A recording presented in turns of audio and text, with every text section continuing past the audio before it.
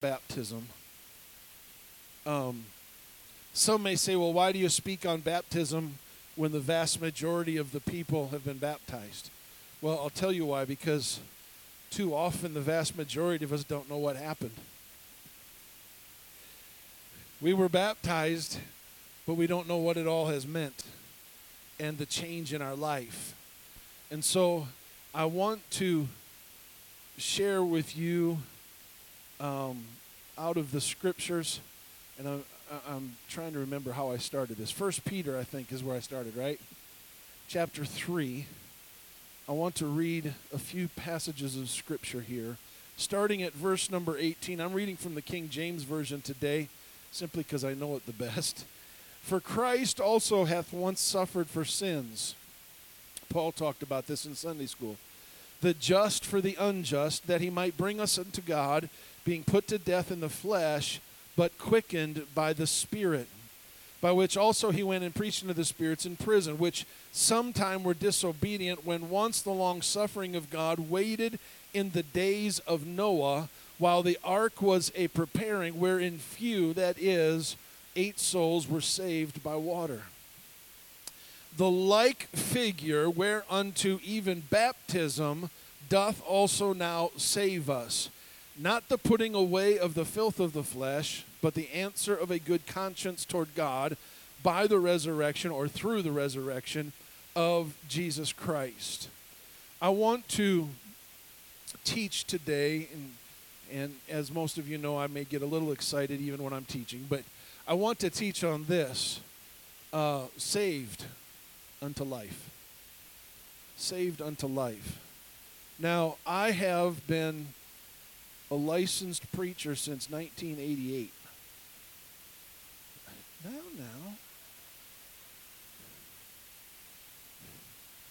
There's some others here that have been licensed a lot longer than me to preach. But I grew up in an area, in a church setting, where the concept of salvation was about having your ticket punched to heaven. And some of this I've shared with a lot of you before, but I'm going to come at it in a little different angle in just a couple of minutes. But see, heaven isn't where our salvation is. Heaven is where we end up because we've been saved. Okay, heaven is our destination, not our destiny. I've said that several times. And for too long, I believe that churches have been so preoccupied, and I shouldn't say just churches, but I think people in general are too preoccupied with how to get to heaven. Okay? That's like saying, how do I get to 114 Lane Northwest? And that's my ultimate destination. That's my home, by the way. And how can I get to that house instead of how do I get to my wife? Do you see the difference? We have put such a value on the home that we have devalued, without realizing it, the value of the relationship within the home. And in a church setting, in a spiritual or a religious setting, we have put such a priority on the home, the final resting place, heaven, if you will, that we have oftentimes devalued, without even realizing we've done it, the concept of our relationship with him. So what I want to say today is, Jesus said, I am the way, the truth, and the life. Okay? So when we are saved, what we're saved into is life. We're saved into a relationship with Jesus. Our salvation isn't whether or not everything is ready to go to heaven. Our salvation is now I'm starting a relationship with the Master. Okay? And baptism, and here's where we differ, and I'm going to share a bunch of scriptures with some other churches, is I believe that baptism is the component whereby we really start our new life. Now, I'm not talking about heaven or hell, okay? Because I don't want to answer any hypotheticals after church. Well, Pastor, what if this person just believes but was never baptized? Can they go to heaven? Yeah, probably. That's between them and Jesus. It's not my job to figure out what exactly you need to do to get to heaven. It's my job to lead you to Jesus. Okay? But there's nowhere else in Scripture that is so clear to me that when you go down in the waters of baptism, when you come up out of the waters of baptism, you are stepping into new life. And I'm going to share some scriptures here. But the first thing here in 1 Peter, Peter is likening the flood. Now, I just got to tell you, the world was flooded. It was covered. And it's a figure that baptism doth also now save us. What does that mean, also now save us? Does that mean it punches our ticket to heaven? No, it is the issue that gives us life. And what I find interesting here, and I never really understood this for a long time, and I've heard all kinds of explanations, but let me just give you Tim Sanders' version, and whether you agree with me or not, you can be wrong, I don't know. I'm just teasing. But that parenthetical phrase in that scripture, not the putting away of the filth of the flesh, but of the answer of a good conscience toward God. Now that word answer, first of all, doesn't mean a response. If you look up the word answer in the Greek in which this was written, what you're really finding is a pursuant, something that you go after, something that you look into, something that you search out. It's almost the opposite of what answer is to us today. It's the asking and the seeking side of things. Okay?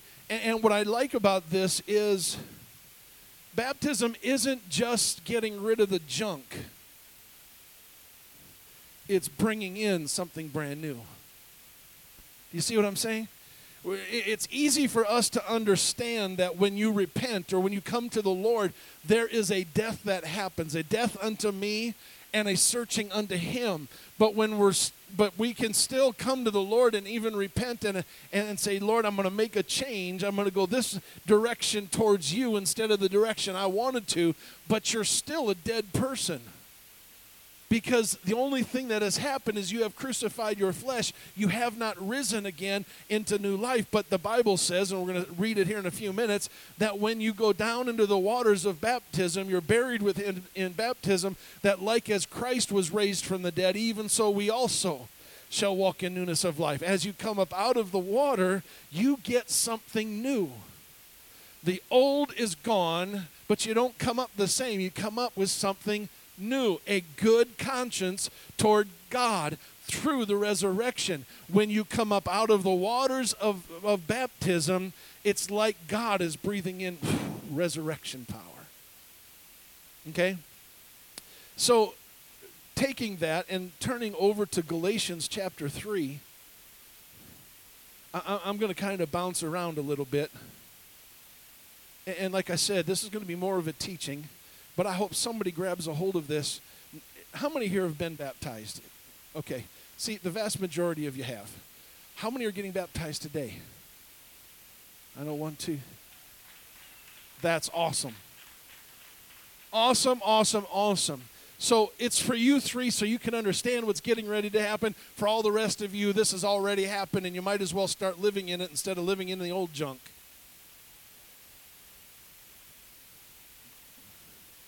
I agree.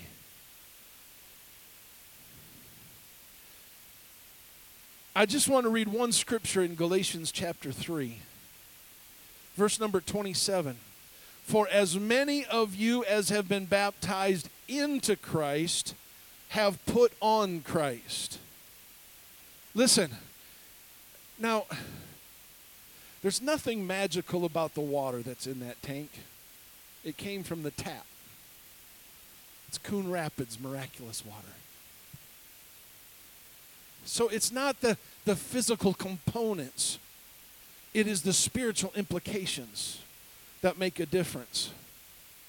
And so you can, when you're buried with Him, the Bible says here we're baptized into Christ. I'm going to call the name of Jesus over your life as I baptize you. And it's like, and all these analogies are rough, but it's like this.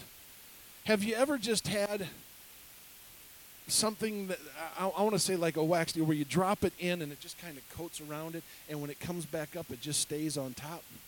I'm thinking of Krispy Kreme actually right now. Maybe Dunkin' Donuts.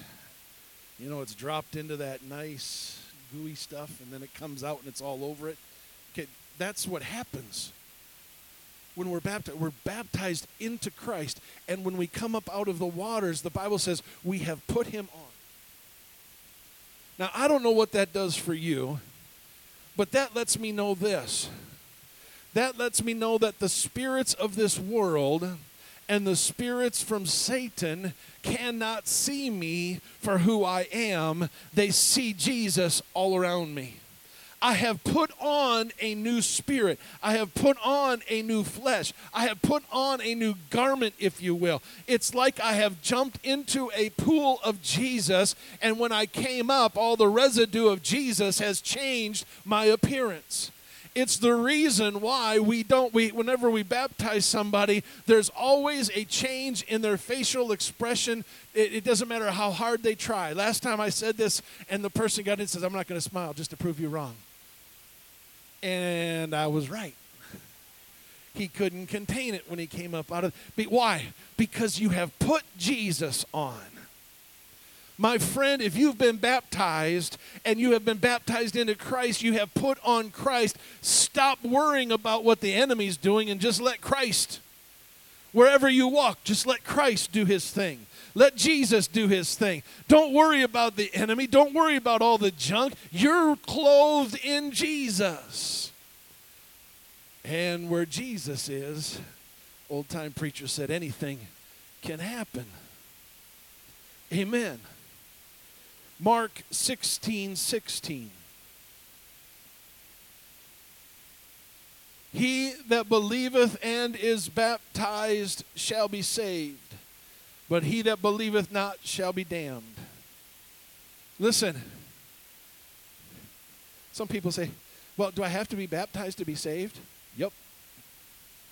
Why? Well, the Bible says it. I don't know how clear it could get. He that believeth and is, well, it doesn't say that they'll be damned if they're not baptized. No, because you're never going to get baptized if you don't believe.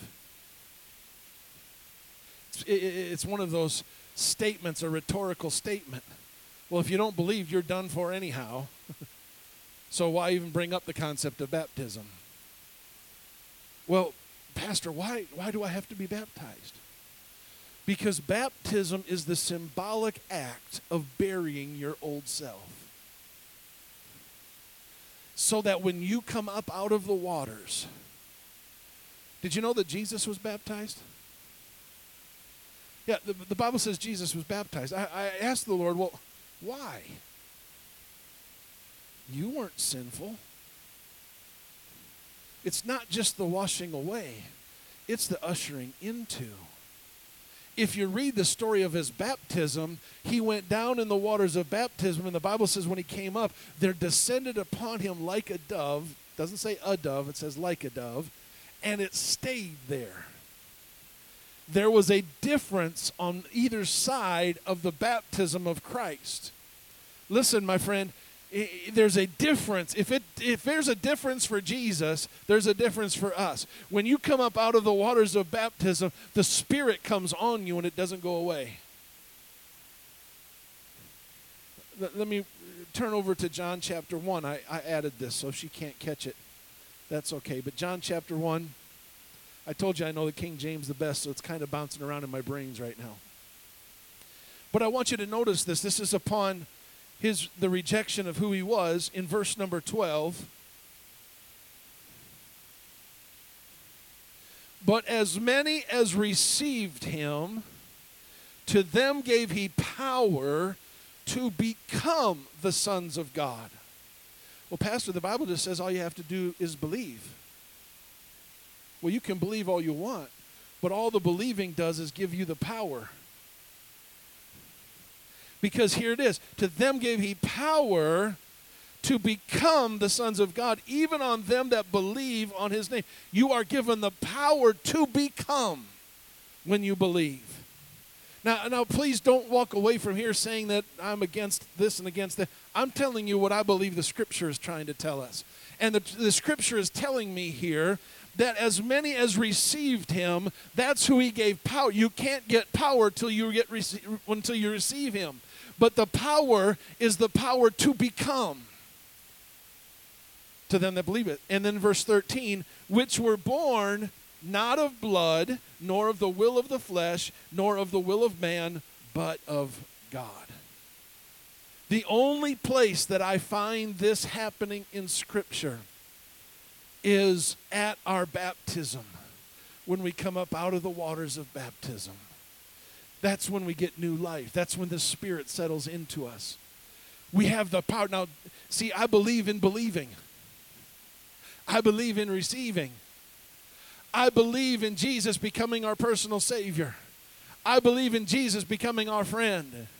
But every step along the way, that is empowering us to become his children. And when we're baptized, the Bible says, just like Jesus, the Spirit comes on and he remains. We're born from another world.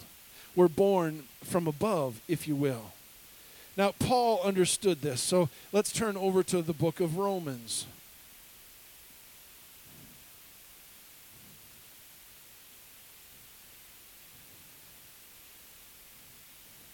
I'm so thankful to be baptized.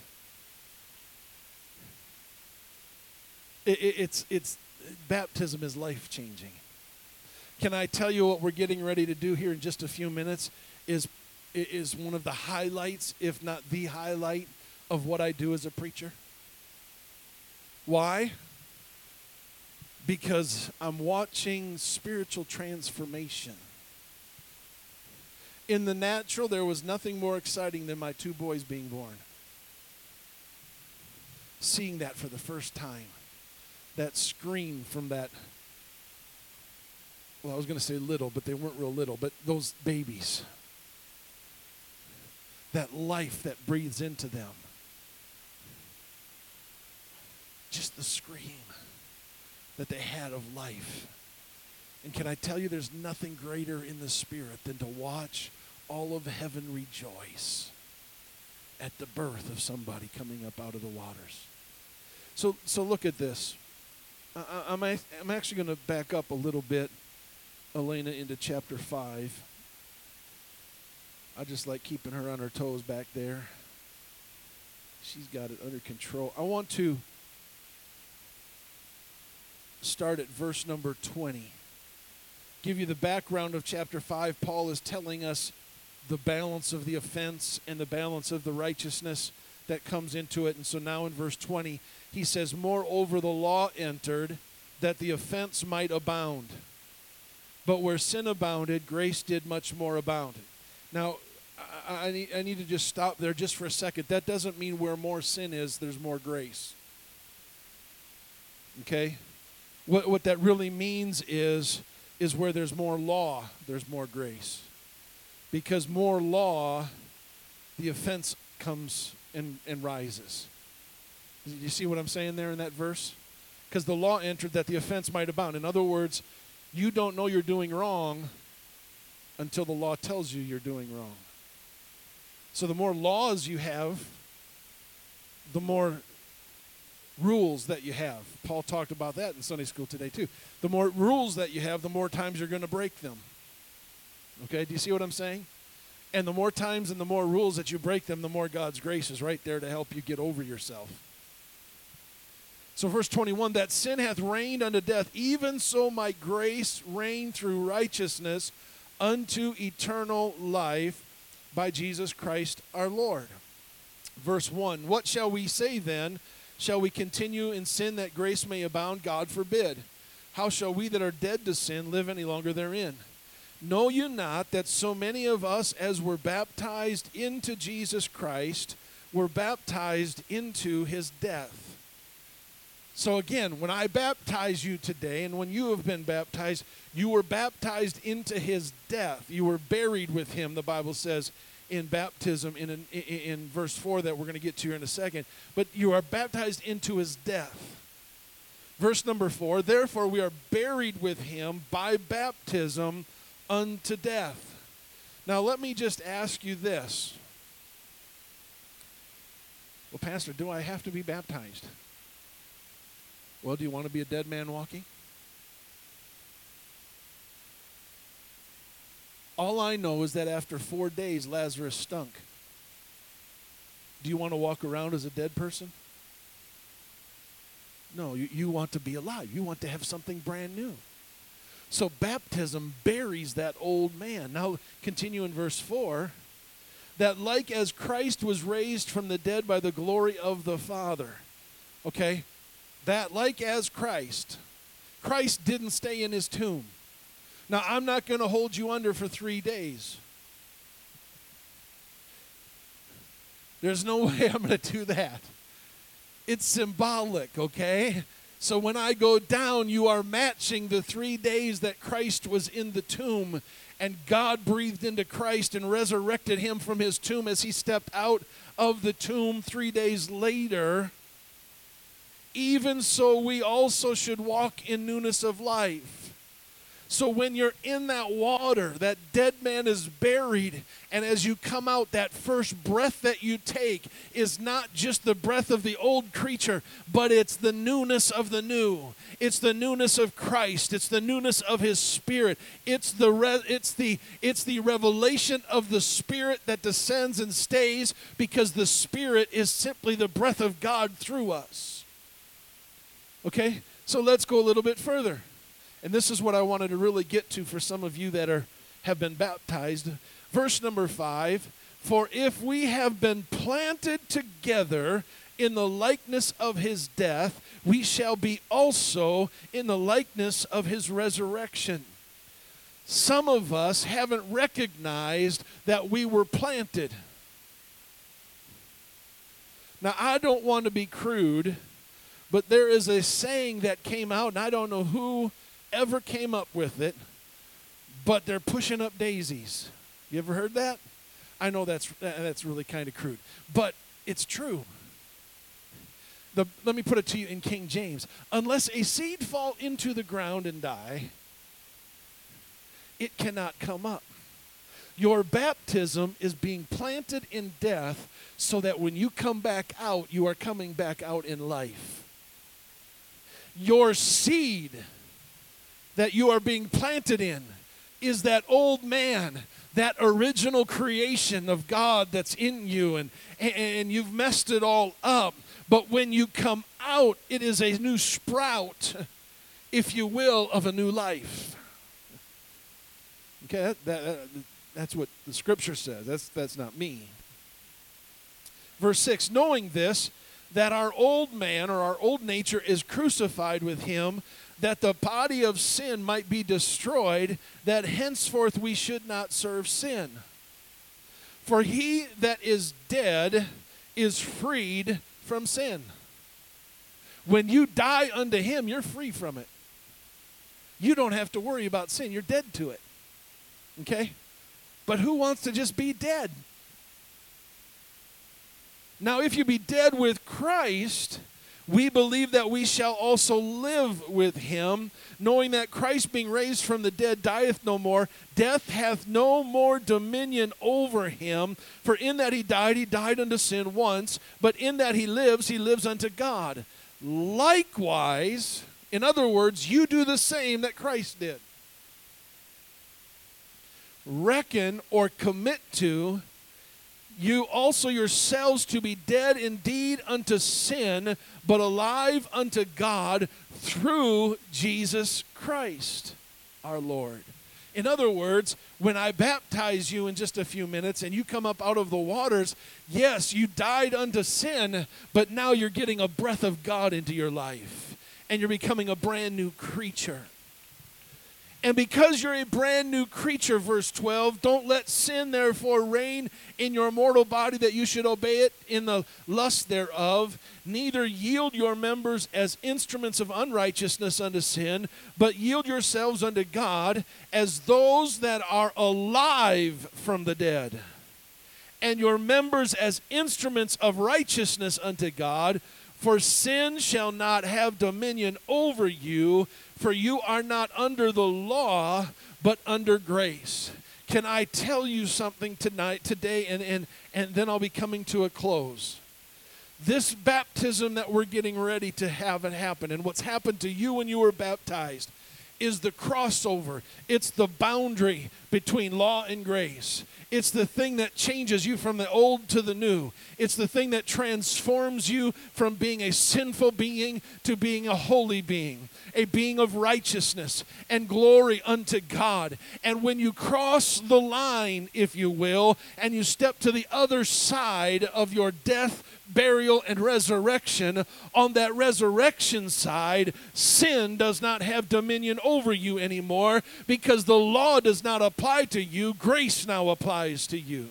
So if you're here today and you've been baptized, stop walking with sin and start marching in grace.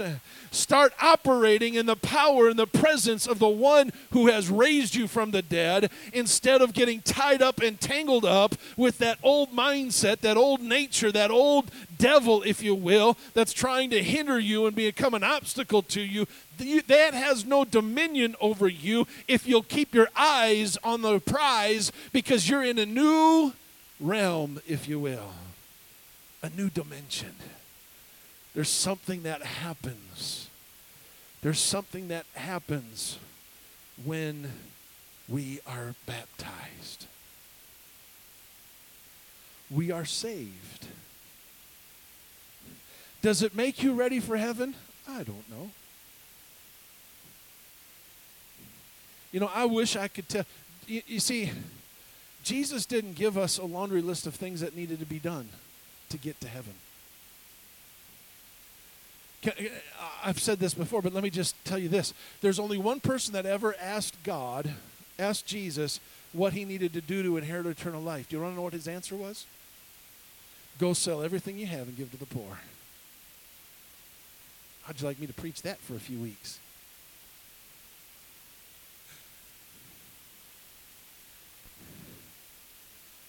That's what Jesus' response was to eternal life. Why was that? Why is it not in the script? Why isn't there just a blueprint? Why isn't there just a to-do list? Why isn't there? Because it's not done through you. It's done through him. And if it's done through him, it means your level of salvation changes based on your relationship to him. And it has nothing to do with heaven. That was graceful. Poor Jordan. Andy just about caught her too. Listen, here's what we get in trouble with. We're so worried about not going to heaven. Stop worrying about heaven and start getting in tune with the Spirit. Start getting a hold of him. You are living a new life that's not supposed to be after the flesh, but after the Spirit. And listen, I'm getting ready to speak on the end times, but the first thing that I'm going to tell you about the end times is the end times have nothing to do with the church. We're so panicked about the end times. The church has nothing to do. Zero, zip, nada. In fact, it's the removal of the church that's going to trigger the end time. So the next person that tells you that Revelation is being played out in front of you, I'm going to show it to you. Not if you interpret Scripture literally. There is coming a day when the trumpet's going to sound, and those that are already alive in him are going to be caught up in the air with him, and so shall we ever be with the Lord, and then shall the end be. And so we get so worked up about the end of the world and the end of and this and that. Listen, God's in control. My concern is, do I know him? Do I have a relationship? And can I tell you, you don't have to. How many have lived for God and served God for 50 years in this house? I knew them. Yep. Oh my. She's reached the status.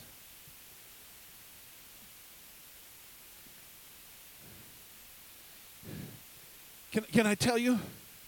The expectation that God has for them is different than those that have been serving him for 5 months.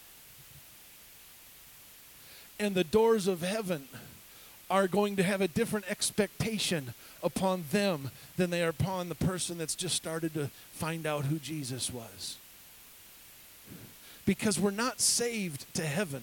We're saved to life. And Jesus says, I am the life. We are saved to Jesus. It's the reason why there's a bunch of ways in Scripture that says we're going to be saved. Confess with your mouth. Believe in your heart. Endure to the end, that you might know him. Baptized. Repentance. You see what I'm saying? Believing, receiving. There's all kinds of aspects of quote unquote self. Why? Because these are all avenues that we grow in life with him. That's salvation. So today, I'm excited because the people that are getting ready to be baptized are getting ready to start their next step in their salvation, in their relationship with Jesus.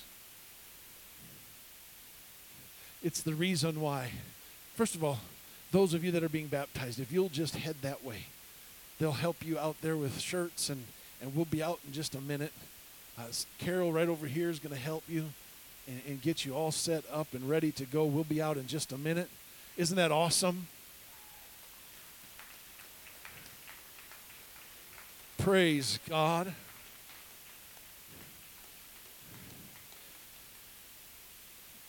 But here is the reason why I cannot be a proponent of the once saved, always saved doctrine. Because our entrance to heaven does not have anything to do, I should say it doesn't have anything to do, but the entrance to heaven is not the key or the principal key of salvation. Okay? It's relationship. Now listen, I could have married my wife. September 12th, 1992, they signed the dotted line. Wayne R. Trout, Dan W. Weisbrod. Actually, it's Marvin. D.M. Weisbrod. Tricia Dyer. Right on our certificate. Makes us legal. But what kind of a marriage relationship would we have? Could I say that I was married? Sure.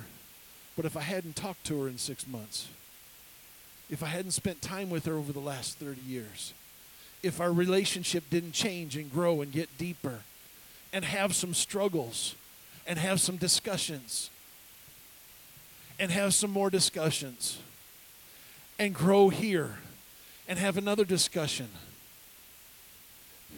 Here's what I'm trying to say. My concept of marriage is the growth of our relationship through the ups and the downs, the ins and the outs, the low times, the high times. But my relationship with her is what has made my marriage. My marriage to the Lord is not based on where I live. It's based on my relationship with him. And there's going to be good times and there's going to be bad times. And there's going to be those discussions where, like, it's the flip with the Lord, though. Because the men here never win the discussion. But Jesus always does. There's discussions. There's the ups and the downs. There's the ins and outs with our relationship with the Lord. As long as we hold on to his hand and that relationship, it doesn't matter. We're going to mess up. I can't tell you that I've been the perfect husband for 30 years. I've been close.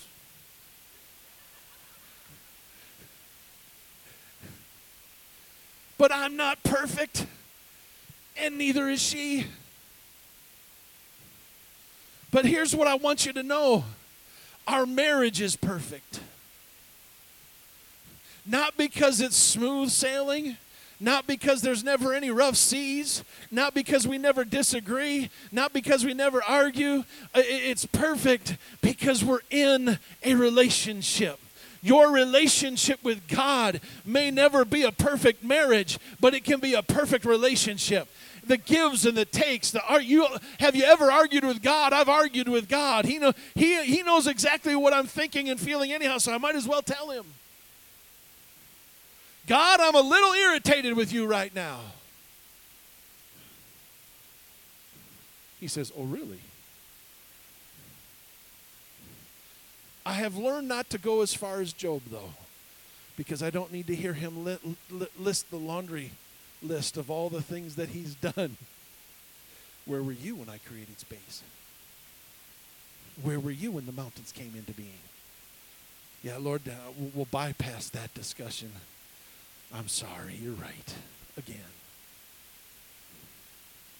You see what I'm saying? That is salvation. Me and Jesus connected together. And when I'm baptized, the Bible tells me that's when I put him on. That's when I walk in newness of life with him. That's when I have the opportunity of a brand new relationship that's pure and holy and righteous. So we might as well live in it. Praise God. I invite you to stand.